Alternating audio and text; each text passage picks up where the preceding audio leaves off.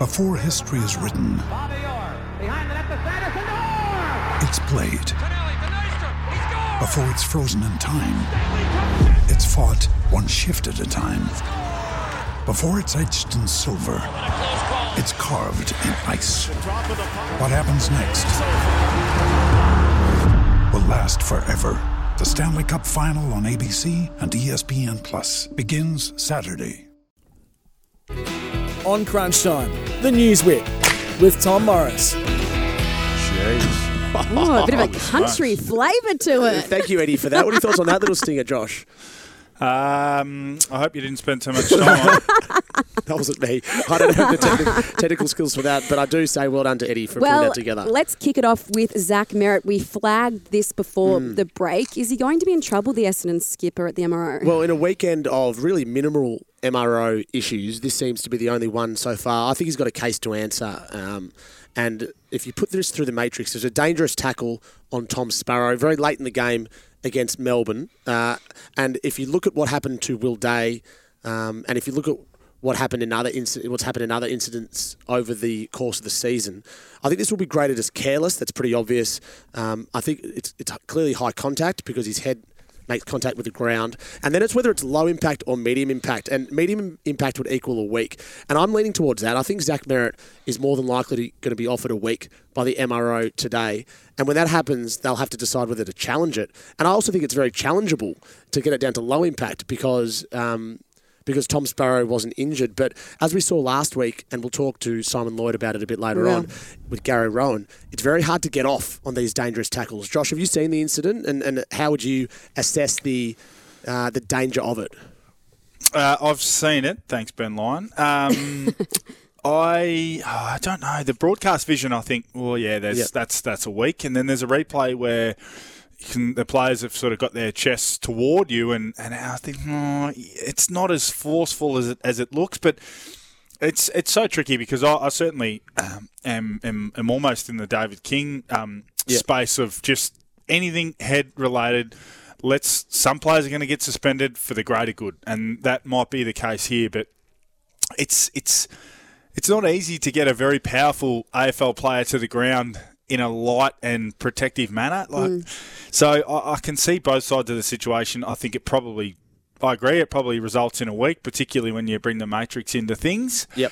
It's probably one of those ones where I think he may not deserve to get a week for it, but for the greater good and for where we're trying to get to, he probably ends up getting a week. And it has implications clearly for Anzac Day, but also the Brownlow medals. Zach Merrett would be one of the favourites for that too. Probably working in Zach Merrett's favour here is the fact that Sparrow has his arms free, albeit he's holding onto the ball, which is different to the incidents last week where, let's say, Close for Geelong was in a more vulnerable position when Will Day tackled him there. But I'd be surprised if he didn't get a week. I'd also be very surprised if Essendon didn't challenge it. So we could go through this whole process again. Can I ask what's Merrett's alternative? So the key factor is the Melbourne player's got the ball in his possession. Yep. So Merrett can't let go of the tackle because he's still got the ball and he'll dispose of the ball. So that's where I side with the player a little bit and say, well, I don't know what other option he has. You can say, well, not to forcefully take him to ground, but he won't be able to get him to ground otherwise. Yeah. So that's where it's so hard for the players and for the people trying to grade these. Yeah, they talk about a duty of care. So is there a big rotation? Is the player that's being tackled in a vulnerable position? And clearly arms free makes it less vulnerable, albeit not completely non-vulnerable. And is there excessive force? This is right on the borderline, but I think what we've learned so far this year is that they err on the side of protecting the head, and therefore it will be a week for Zach Merrett if it goes that way. Certainly one to watch over the next 24 hours. Thomas, spate of injuries across the weekend. Let's go from one captain to another. North Melbourne's Jai Simpkin. He was subbed out of the match with a finger injury. What's the latest? Yeah, he's got a broken finger. We thought initially it might be a broken hand. That was in the second term, but it's a broken finger. He'll have surgery Monday, Josh, and it remains to be seen how long he'll miss for that. There's broken fingers and there's broken fingers. I'd imagine some players play a week or two after. There's some players that miss several weeks. Regardless, it's a big blow for North Melbourne because he's such an important player for them. Yeah, I think the scarring and those types of things plays as much of a factor as anything. It's better than a tendon. I've had a tendon reattached, and they can take a long time. They take a couple of months, to be honest. You can't sweat and all these types of things. So hopefully it is just a straight break, and he may be back in a couple of weeks. The D's were missing Jake Lever yesterday. Tom, is he going to be available for the Anzac Day Eve clash? They are hopeful, Melbourne. It was a short break, as we said before, a 6-day break, so we're not quite sure how that will impact the next week. But they're hopeful that Lever will be available with an ankle, Hibberd with an Achilles, and Ben Brown was a late withdrawal with a back. Our good friend and AFL.com.au colleague Josh Gabelich spotted Ben Brown doing a fitness test before the game with Max Gawn, and he was a late withdrawal. So Simon Goodwin said they're all chances to come back in for Anzac Day Eve. A 9-day break helps, and he's confident with most of them they'll be right to go. You'd say that not having Jake Lever really impacted the way Melbourne were able to defend yesterday, Josh. Yeah, no doubt.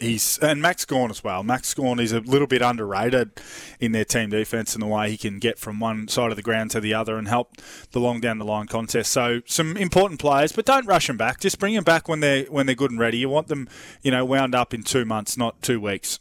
Now, I was quite aghast when I saw that Dane Rampier joined both McCartans, Tom, as outs in their game against the Tigers on Friday night. And there's been some, I guess, additional players onto the injury list now, because Joel Amartey, who came out with all of this kind of alpha forward energy and kicked 2 goals, and then you just saw him limping off and grabbing at his hamstring, and he's got a history with hamstring, doesn't he? That's his left hammy. The good news is it's not the same hammy as he did in January. Is that good?